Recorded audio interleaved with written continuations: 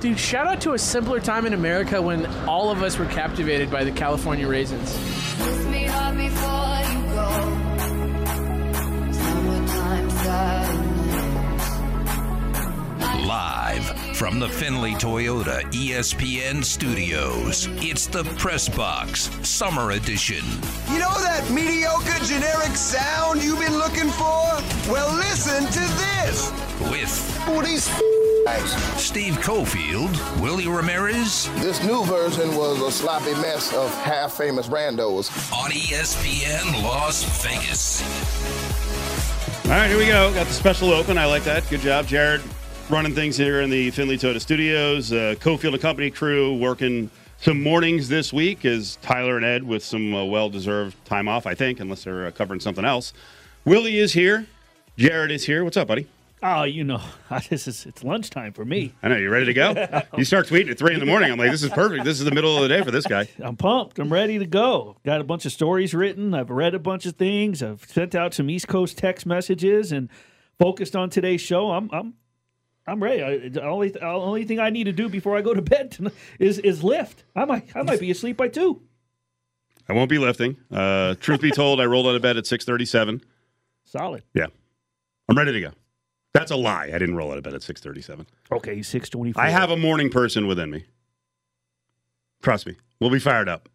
WNBA coming up. We got some more NFL with Lamar Jackson with another one of his cryptic IG messages. Are we going to do tennis and golf today? Yes. Okay. Why not? I used to like those sports. We're going to do it. We'll get into it. But we start out with the first bite. The First Bite. Will Kelsey Plum stick around, or is she heading home? So the reason we posed this question is because Kelsey Plum was blown up this year under the tutelage of Becky Hammon with the Aces. She's had a monster season, and she goes and has a very big All-Star Game weekend. Willie was all over this. I think they had a pretty decent crowd in Chicago. I thought it was, just under 10,000. I couldn't figure out where the skills competition was at. Do you know where that was at? No. It looked like a warehouse. Yeah, it looked like almost. It reminded me of like when LeBron used to do his clinics down at the Cashman Center. Yeah, and he'd jump around from court to court, and they just had bleachers brought in. Yeah, well, they for like a rec center for the college basketball All-Star weekend that they do, where they do 3-point shooting contests. They have the men and the women shoot threes. It's usually in a smaller gym. So yeah, but it looked like looked like a cool setup. I think they do that sort of thing with like that. To benefit the areas within the city that's hosting it, and then also maybe get some fundraising, and then to provide some sort of whatever they're renting the space, it provides a little bit of income to give back. So she was the All-Star Game MVP. Yeah. We have been talking about her situation with the Aces. Now, again, I don't understand if they have a salary cap. If they don't, I mean, they can max pay a player in the WNBA like $230,000. Becky Hammon's making $1 million, so I have no idea what the money deal is. No clue. Like, do they have NBA-like rules? Do they have the right to sign Kelsey Plum to bigger money? Like, we're going to talk about Dame Lillard later. Well, the Blazers, it is one good thing the NBA put in. There's a lot of good things the NBA has put in, but it's one of the good things the NBA has put in is your team has an advantage to keep you around by giving you extra money and extra years. So what is this going to come down to? Because we asked the question because Kelsey Plum is not from Las Vegas. She is from where? She's from San Diego, but she starred in Seattle. Okay. And became the NC2A's all-time scoring leader. She's still the all-time scoring leader in women's college basketball history, but she's beloved and absolutely adored in Seattle because of her time with the University of Washington. She has an expiring contract, so she's currently under contract she has a 3-year contract, $423,000. She makes about $141,000 a year. Highest paid player is obviously A'ja Wilson, followed by veterans Chelsea Gray, Raquana Williams. Kelsey Plum is 4th on the list. There's no doubt after this season, all 4 of them, well, I would say A'ja and Kelsey for sure. Chelsea's a veteran who could demand it, but they should all be topping the $200,000 mark. Kelsey could be getting close to a max contract for her coming out of her 3-year deal with the Aces.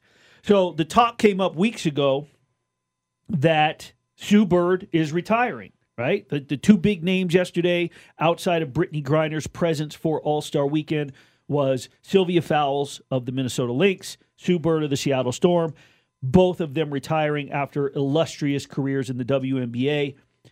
Who could replace Sue Bird in Seattle because they still have such a young, talented lineup? Who could point guard that team for Brianna Stewart? Right. The two names that have constantly surfaced are Kelsey Plum and Courtney Vandersloot from Chicago. When you asked Plum about this a couple weeks ago, she just kind of laughed and walked off and said no comment. No comment. Went So right she's into leaving. it. She went. What does that mean? Right? What does it mean? Well, I don't know whether it means don't distract me with that kind of Right. stuff before the game because I got to get into my stretching routine. She also gave me a no comment on the red carpet photo with Darren Waller, who was in Chicago this weekend. Right. But I mean, in her defense, you don't really want to be talking about your next contract, what team you're going to be with when you're in a good. And at the time, they were on a really good roll. right, that too. You don't want to be a distraction. You don't want to pose that distraction.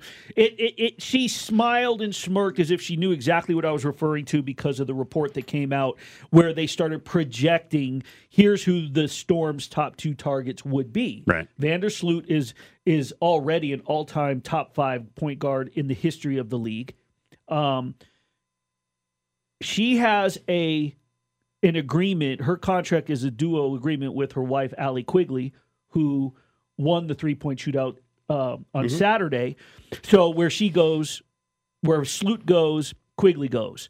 I talked to Courtney for a story that I wrote a couple weeks ago when Chicago was here, and she said, obviously, it's a destination I'd be interested in. She's from Kent, Washington, because I talked to them during the offseason when talks stalled with Chicago. Right. So Sloot would 100% be on board with finishing her career in Seattle. Kelsey made a comment not too long ago about, just the Aces and the future, and this is what we want to continue to do with Las Vegas. So I think that part of her mindset is she'd like to be here, but I think like any pro athlete, money's money. Yep. And you got to go where you're going to get paid. And in this league, as we know, you have to go where you get paid. Am I wrong on this? It feels like the league wants players in certain places. Am I off on this? I think they appreciate the bigger dynamic markets, like they'd like to have someone in New York. So Kelsey Plum, local star here with the Aces, wins the All-Star Game MVP.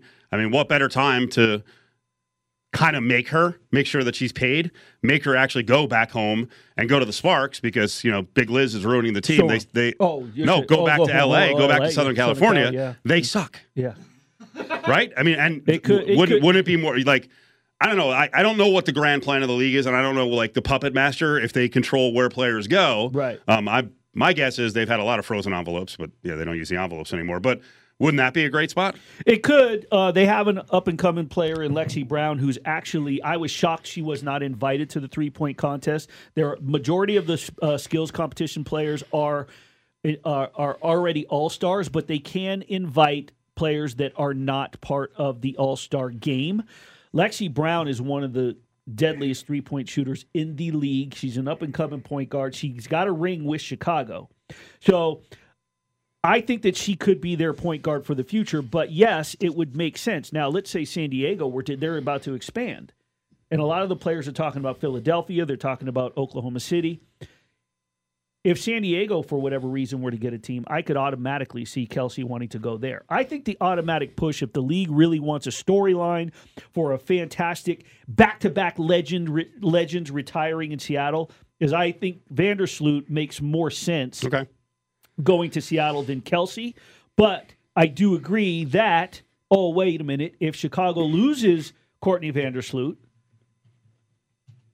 and who just lit up Chicago with her all-star performance, they need a new point guard. We've got the money because we just paid Courtney Vandersloot. Hello, Kelsey Plum. Damn. Kelsey Plum has a lot of opportunities. Indeed. And then we'll get into the part of the decision, which is, hey, who are you dating? Who are you married to? All rumors, but we'll get to that in the 9 o'clock hour. Willie Ramirez, Cofield, filling in on the press box. Jared's here.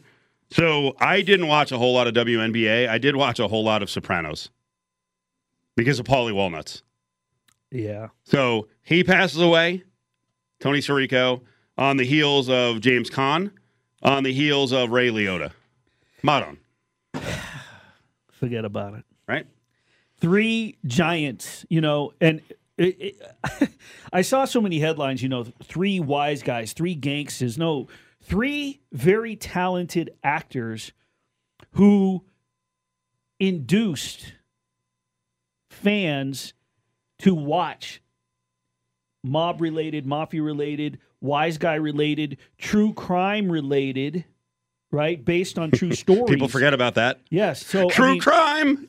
Not all fun and games. Not really supposed to be glamorized, but we do it. Goodfellas, based on true story, right? Yeah.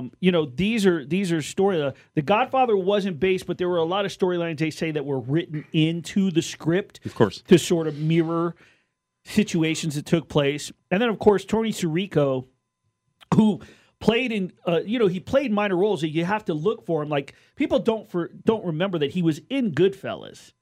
Because you think of the characters that were in Goodfellas, but he was in there. One of the more prominent scenes he's in is at the cab stand where Liotta's still narrating, and he's with Tootie, and they're at the front, and they start joking around, shadow boxing, and Paulie comes to the door, and he looks and he goes, and then Paulie gives him a stern look. They all calm down because he doesn't want any kind of fracas in the front of the cab stand, and he walks away and he goes, "Your fault, no, your fault, no, your fault." So. But I did get through, yes, from the second Tony Sirico died, it was automatic to HBO Max. I've already gone through season 2, episode 1. So what's that, 14 episodes? Wow. All right. I got like 3/4 through season 1, and I forgot how good a show it is. So we're going to get into this more because I think there's people driving to work right now, listening in the morning, who are like, I don't get this mob thing. These guys are always doing the mob thing, right? The mafia thing. Is it a regional deal? Is it a Vegas thing? The connection. So we'll get to that. Big topic, as you just heard, Kelsey Plum, money, decisions, opportunities. We'll talk about Lamar Jackson and this weird cryptic IG post. And on the way back, we'll get to Dame Lillard. I am not going to sit here often and say, what are you doing? Why did you take the money? But I still don't understand why certain guys, when they've got mega money, don't make the choice to take a little bit less. Win! Playoff legacy. Come on, Dame. I wish I played in his generation, though. You wish you would have played in his generation? Yeah. Why? I heard he was like just how he, go about the game, just that mindset he had. I would like to, play against him. This time you're not saying, I would have cooked I would have cooked him, too. You would have cooked Michael Jordan? Man, nobody got more confidence than 12. All of the sun, none of the fun on the Press Box Summer Edition.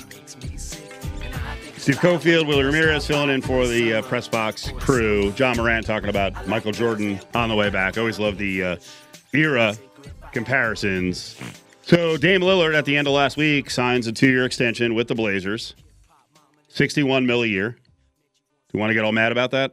I've seen some sports radio people who are like, the money in the NBA is like, it's been this way, and that's the agreement. And you share the money with the players, right? We should all wish that was the case. Yay, labor. Yay, Dame Lillard. Now, Lillard's in a different situation, Willie, than the rest of us. We all don't have opportunities to go pretty much join any company we want. Lillard could probably join, 26 other teams around the league. So am I an ass for saying, why did he just do this? Why not, at 31 years old, go and we'll call it ring chase? Why not go and do it? Let me ask you this. Mm-hmm. Why? Why do it? Because right now I get it. LeBron did it. Mm-hmm. Let's be real. He did it and won. KD did it and won. But who else? In reality, they joined forces. But where's the guarantee? And I'm not sure I'm ready to put Damian Lillard on the KD and LeBron Mount Rushmore, faces. The thing is, right now, what we're seeing with a lot of these chasers, it's not working. It's not working. Kawhi Leonard left and went to Toronto, but he didn't really join anyone and chase anything. He joined, and nobody thought that was going to. Nobody made Toronto a favorite. That wasn't chasing to me. But KD, Kyrie, James Harden, hey, let's all go to Brooklyn. We saw how that resulted. Mm-hmm. Philadelphia, it's not working. There's no guarantee right now in the NBA when they're chasing rings. I think Golden State proved this past year that I'm talking about trying to achieve and make the playoffs and play competitive basketball, you're doing Big Three stuff. There's a difference. I didn't say join a Big Three. No. You didn't say make the playoffs. No, that's what I'm getting at is go and win. Okay. You just won 27 games. His numbers are declining a little bit. Yeah. Right? Now it's not like John Wall, who's been devastated by injuries, but Dame Lillard still has a lot of good basketball left. I don't understand playing. You're not a buyer of Portland. Playing in they won 27 games. Like they're not. They're. You know, the other thing is, and I listen, I defend the Pacific time zone all the time, but I mean, Portland is a tough place in terms of relevancy unless you're freaking the Jailblazers at the highest level, right? That's when they got attention because they were really, really good. Now, again, on the flip side, hey, if you like where you live, you like your situation, you like the people you're around, that's cool. A lot of people do that with their jobs. But at some point, you look around and you're like, all right, my career's coming done here, probably in the next 4 or 5 years. This team stinks. They're in the middle of a rebuild. What are we going to make the playoffs? As the freaking 10 and be in the play-in tournament? I don't know. I don't get it. I don't know. I think I honestly believe him when there's a part of him that likes the idea of playing for one team, and if that's what he wants to do, then and be known as, that's a. I think right now, Steph Curry might be the one, Klay Thompson, the war that nucleus there, but in wanting to say that he stayed there, and maybe in his mind the Trailblazers are going to do right and be able to build around. Maybe some people will want to come in there. I think that they've made an attempt at times to build around. It didn't work, but I don't know what his mindset is. But I don't mind it. I don't mind the loyalty aspect of it. I get what you're saying. You're in it to go win. You become a professional athlete. You get to the pros. It doesn't even matter with your pros. Starts with Little League. Starts with Pop Warner. You join. You want to win, and you want to win a title. I get that. But he's made it to the level where he's one of the best in the NBA. He's making money, and he wants to be known as a guy who's been loyal. What does that get you? Money. Could you not make 90% of the money winning? Sure, I guess. This is what I'm getting at, right? So we just saw the documentary Winning Time. Okay. Right? Hulu's coming out with a 10-part doc on the Lakers. So this is a little bit long. We kind of trimmed it down. But you just listen to this and you're like, the Lakers are great, and the Lakers are a legacy team in the NBA because they play at the highest level forever. Recently it hasn't been great. But you start to hear the names, and you're like, this is how you go down in NBA history, by being part of the highest level of basketball and competing for championships. When my dad, Dr. Best, bought the team, he wanted to create the atmosphere that he liked.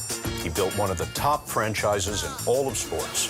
The Lakers do have the personality of Los Angeles. Jerry Buss was the director, Magic's the star, and it was a huge hit. Dr. Buss came up with the Laker girls. And all of a sudden, there was entertainment all through the league. Because of the HIV virus, I will have to retire from the Lakers. I just fell for him hard. My father felt anything he talked to Jeannie about was going to get to Phil. There's a family feud brewing over who will run the Los Angeles Lakers. That's what it is. It is the real-life secession. I don't think my dad intended to build a kingdom, but that's what he did. Sit back and relax. It's showtime. Fired up? I'm fired up because we grew up in that era. We're going to have, a 6-minute documentary on the Dame Lillard Blazers? 18 years from now? The Lakers built their powerhouse teams around two guys that they drafted. It's an unfair comparison. They didn't draft Kobe. They brought him in off the draft. But Magic and Kobe, they built around. So maybe. No, what the Lakers did all those years to win, just like the Celtics did, they drafted brilliantly, but more importantly, they took advantage of stupid GMs around the league and teams that didn't try, right?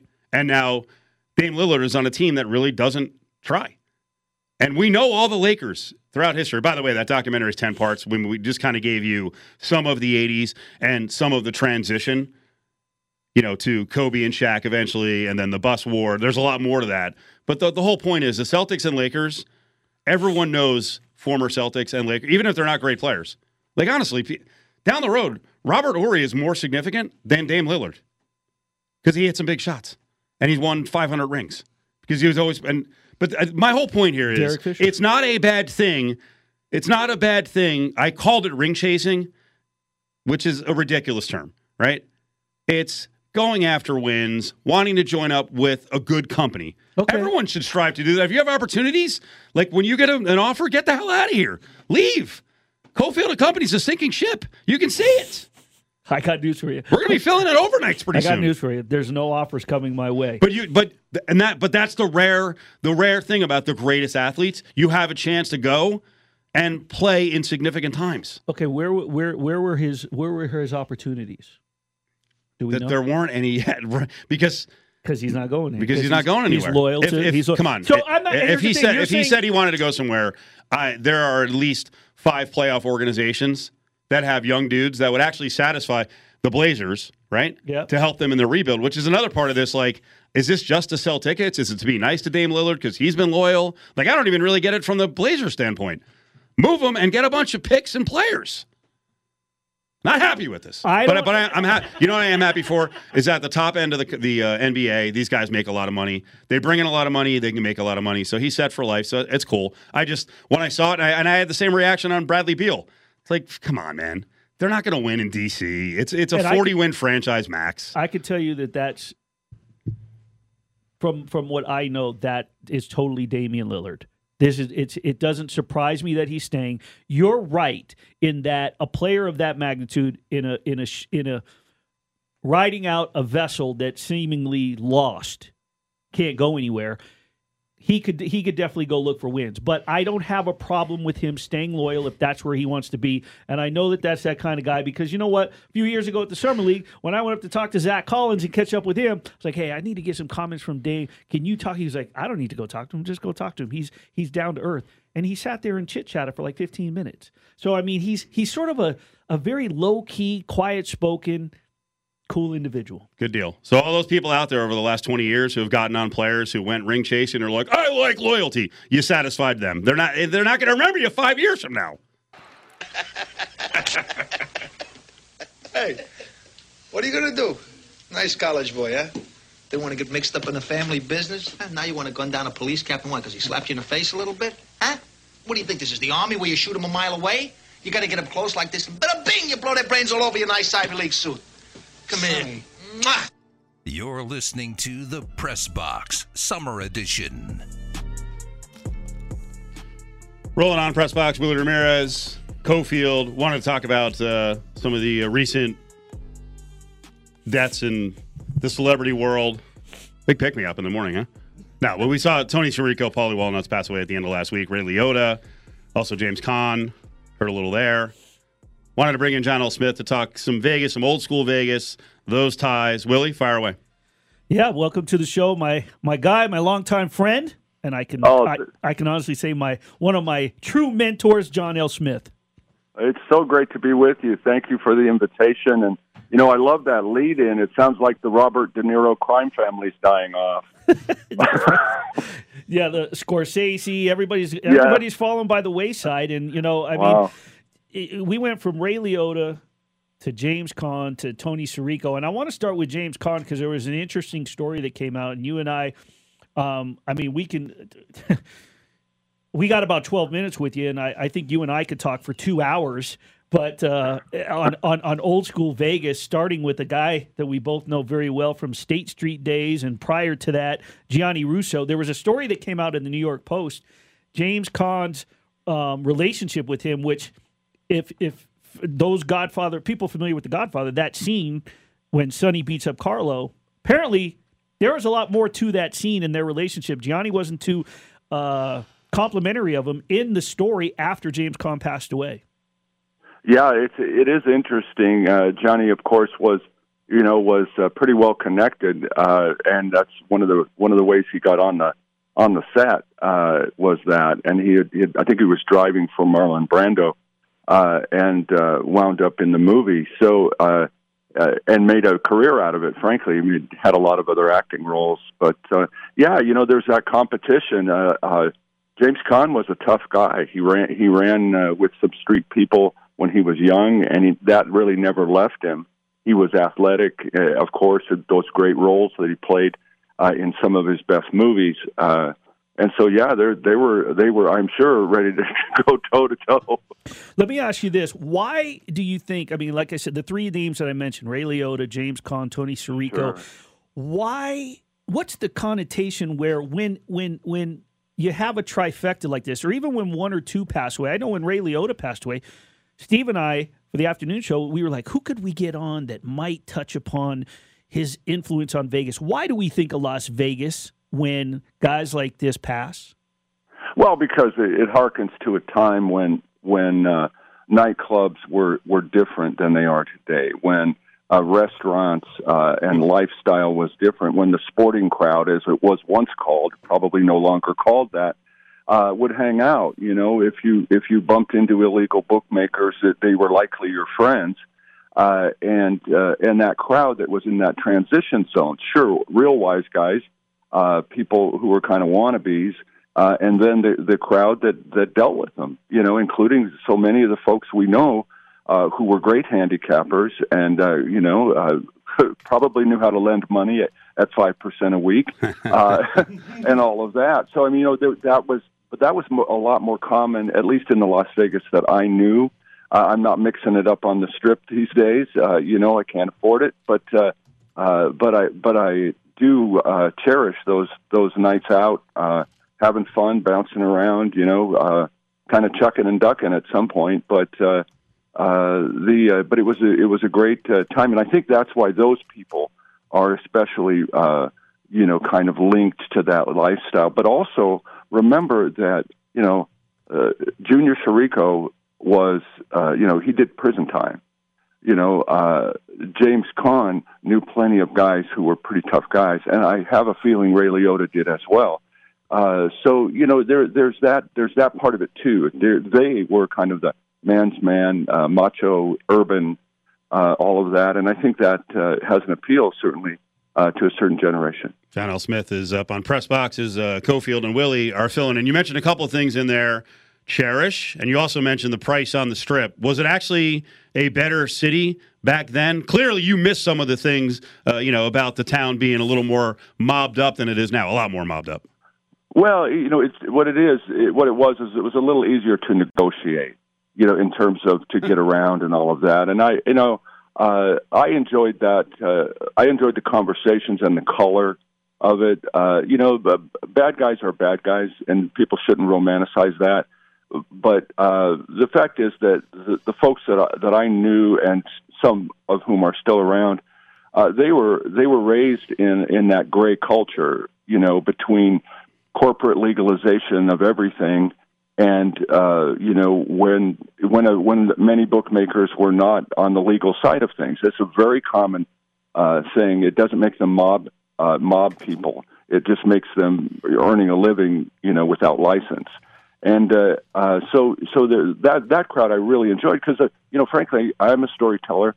I love good stories, and those were the best stories you could hear were from folks like that, and sometimes from the cops who chased them around. I saw you tweet last week about Nick Tano. Tell the sports audience here about Nick Tano. Nick was born in Cleveland a long time ago in the late 30s and came to Las Vegas. It worked at the Tropicana, was an executive at the Tropicana during some very tumultuous times. He was a scratch golfer. He had a PGA card at one time, but mostly Nick was a real sweetheart. He was a great guy, a great storyteller, a gentle guy. He was a lot of fun. Again, you could sit and have a cocktail with him, and the stories would flow, and he had a great perspective on things, and knew a lot about the real Las Vegas that not a whole lot of folks know about. Yeah, he was a fantastic guy, and I think you and I have shared a couple of glasses of wine with him at the old Fellini's, and I remember when he brought Joe Pesci around and Chuck Daly. I want to take you back because I wrote a column a few years ago for Gaming Today, and I picked your brain about it, and you made some interesting comments. The comparison to pro sports and sports betting from back then to now, but I remember you telling me that you had heard then MLB Commissioner Bowie Kuhn once banned baseball greats Willie Mays and Mickey Mantle from the sport as long as they became associated with casinos. But this was a town that longtime exec Mel Exper, he would welcome the baseball players. They'd come in and play on play in the band. Play on stage. And Maury Wills played banjo and sang, and they had at one point some of the Dodgers from that early '60s era. You know, they got up on stage and did a little kind of basically a vaudeville set. Maury Wills had some skills, but the other guys were there for kind of comic relief. And there was no question. Mel was one of those guys. There again, born and raised in New York, came out to Las Vegas where bookmaking's legal. Was that one of those downtown icons and a wonderful human being. His whole life was devoted to Dodger baseball and sports. And if you'll remember, the original Las Vegas club, where the Great Circa is now, the original Las Vegas club was really a shrine to sports. So it's an interesting dynamic that's always taken place. Lots of hypocrites have pointed fingers at Las Vegas over the years, and now it looks like everyone's joined us. So. Well, once again, speaking with legendary writer John L. Smith and author of many books of several colorful characters from Las Vegas and beyond. John L., you think back to the days when you were a sports columnist going to the Rotunda or covering, sports maybe at the original Gorman High School, wherever it may have been. You played baseball at Western High School. Could you have ever imagined back then what we're seeing today? Yeah, it's really a great question. No, I didn't. I certainly didn't envision Las Vegas as a big league community, mainly because I really never imagined that sports betting would become legal nationwide, or at least have the opportunity to. Of course, it's still expanding. I believe that those mindsets were more or less, set in stone. Anti-sports gambling, anti-really Las Vegas, the Sin City imagery. But, of course, over time, I think the gaming industry really turned that. They marketed so much better. They became more professional, less controversial to a certain extent. And so you have that opportunity politically. It was nice to have Harry Reid at the top of the U.S. Senate for a number of years, kind of batting cleanup for the industry. And so you had those advocates in Washington, and you had that, of course, the Supreme Court decision, the PASPA decision. Boom. Now we're at a certain capacity, 2+ million in the metro area, and you have a change, it's kind of a change of season for the way Las Vegas is perceived. And now it's obvious the sky's the limit. Maybe even the Oakland A's will find a home in Las Vegas. I'm glad you mentioned that. Do you want baseball here or NBA? If we could only get one. Oh, I'll tell you. Am I investing in the company? If I'm investing in the company, it's the NBA. Because of course the fewer regular season games, more self-contained. 18,000 fans in the stands looks like a big crowd. Baseball is tough in the long haul, especially in a town where I believe we're not so good at supporting losers. And maybe that's changing. Maybe that fan loyalty is growing, and there's a kind of a Las Vegas, something less indelible coming on about Las Vegas now. So people identify, with their Vegas team rather than the Cubs or rather than this one or that one. So I would hope that that's the case. I would love to see Major League Baseball in Las Vegas. Frankly, I've been to the Las Vegas ballpark, the new one, and it's an absolute gem. So I don't know what would happen with that. As far as I'm concerned, if Don Logan says it's a good idea, it's a good idea. And otherwise, I really don't listen to anyone else on the subject. Last 90 seconds here. Let's go back to the beginning of the conversation when we were talking about the town being run a little bit differently by mafia, organized crime guys who were a little more direct. You just mentioned how good the marketing was and Harry Reid's role. If we were still run as a town the way we used to be, would we get any of these pro sports, major league sports? No. I think No, we'd be Las Vegas would be shut down in a RICO case or something. It would have been the old ways that they won't fly.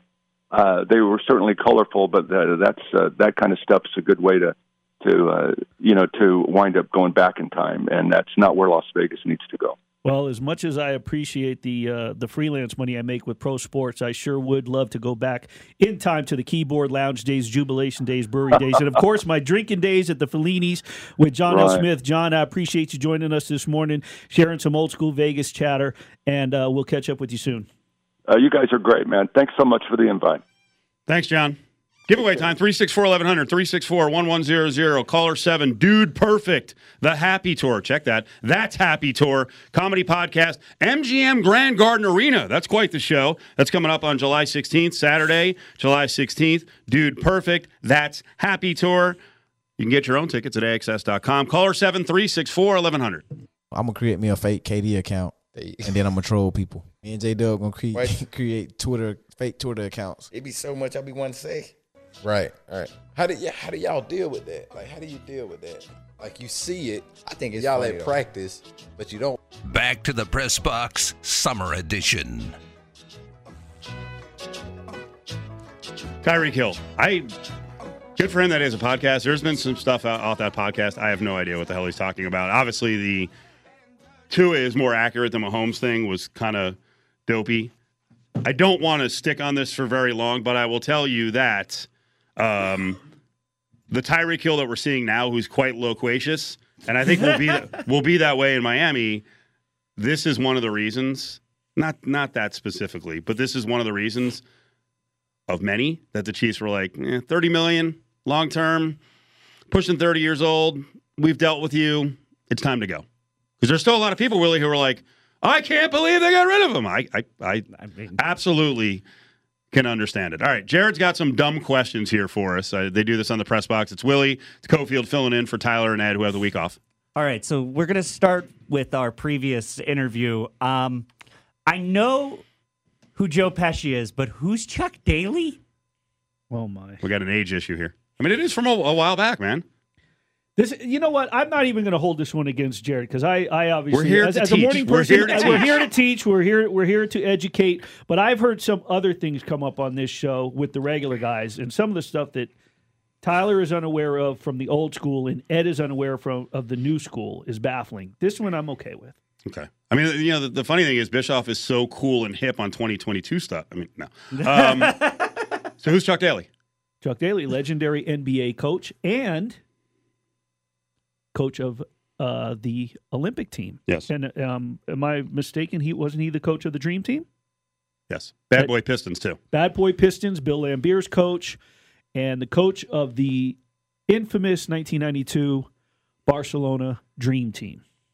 See, my dumb question is, how the hell did you get to hang around with Joe Pesci? I didn't get to hang around with Joe Pesci, but I do have a good Joe Pesci. You were never around story. him? Yes, I've been. Well, so then you hung out with him a little bit. What was he like? Quiet. He's quiet, yeah. He's quiet. So I've encountered Joe Pesci 3 times. Once was at Club Paradise, which is I think it's a new gentleman's club, but it used to be called Club Paradise across from the old Hard Rock. Wonderful place. Lots of memories. He was with Robert. We did shows there. Oh, beautiful. That's all he was with Robert De Niro. And I think I told this story on CNC, but where I asked for them to autograph a $100 bill because I was collecting $100 bills with autographs on it. Nice. And they had turned down so many autographs already, and they would look like complete ass if they were to say yes. Right. But then when we were leaving, they were genuinely apologetic because when we were leaving hours later, we were all checking out around the same time. They looked across and said, De Niro looked across and he goes, "Hey, thanks, sorry again," and kind of just. Another time I saw Pesci was at the old Vesuvio, and guy that owned it. Where was Vesuvio? DI and Sierra Vista area, underneath the Mark V. So just on the east side. Yeah, east side. And Joe, they call him Joe the Pig, Joe Pignatello. Oh, I love that. He owned a restaurant. He was going to market meatballs with pine nuts in them. So it was Italian meatball with pine nuts. Pine nuts are a touch off of Lebanese food. and the partners were going to be Joe Pesci and Paul Anka, and they were going to trademark that together, and they were going to sell meatballs. So that's the first time I had met him, and went over. It was during the filming of Casino because they would go eat in there, and I was walked over and introduced who I was, so on and so forth, and because of the meatball connection. This is fascinating. See where this goes? See where it goes? I'm such a old Vegas nerd that it's just like, Willie, can we just hang out and have you tell me stories? All right. Next question is, when was the last time you guys did manual labor?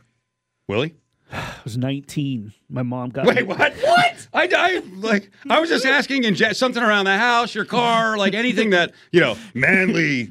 That I feel like most guys can do that I can't. I thought this was meant. No, not a job. Oh, not a job. Not a job.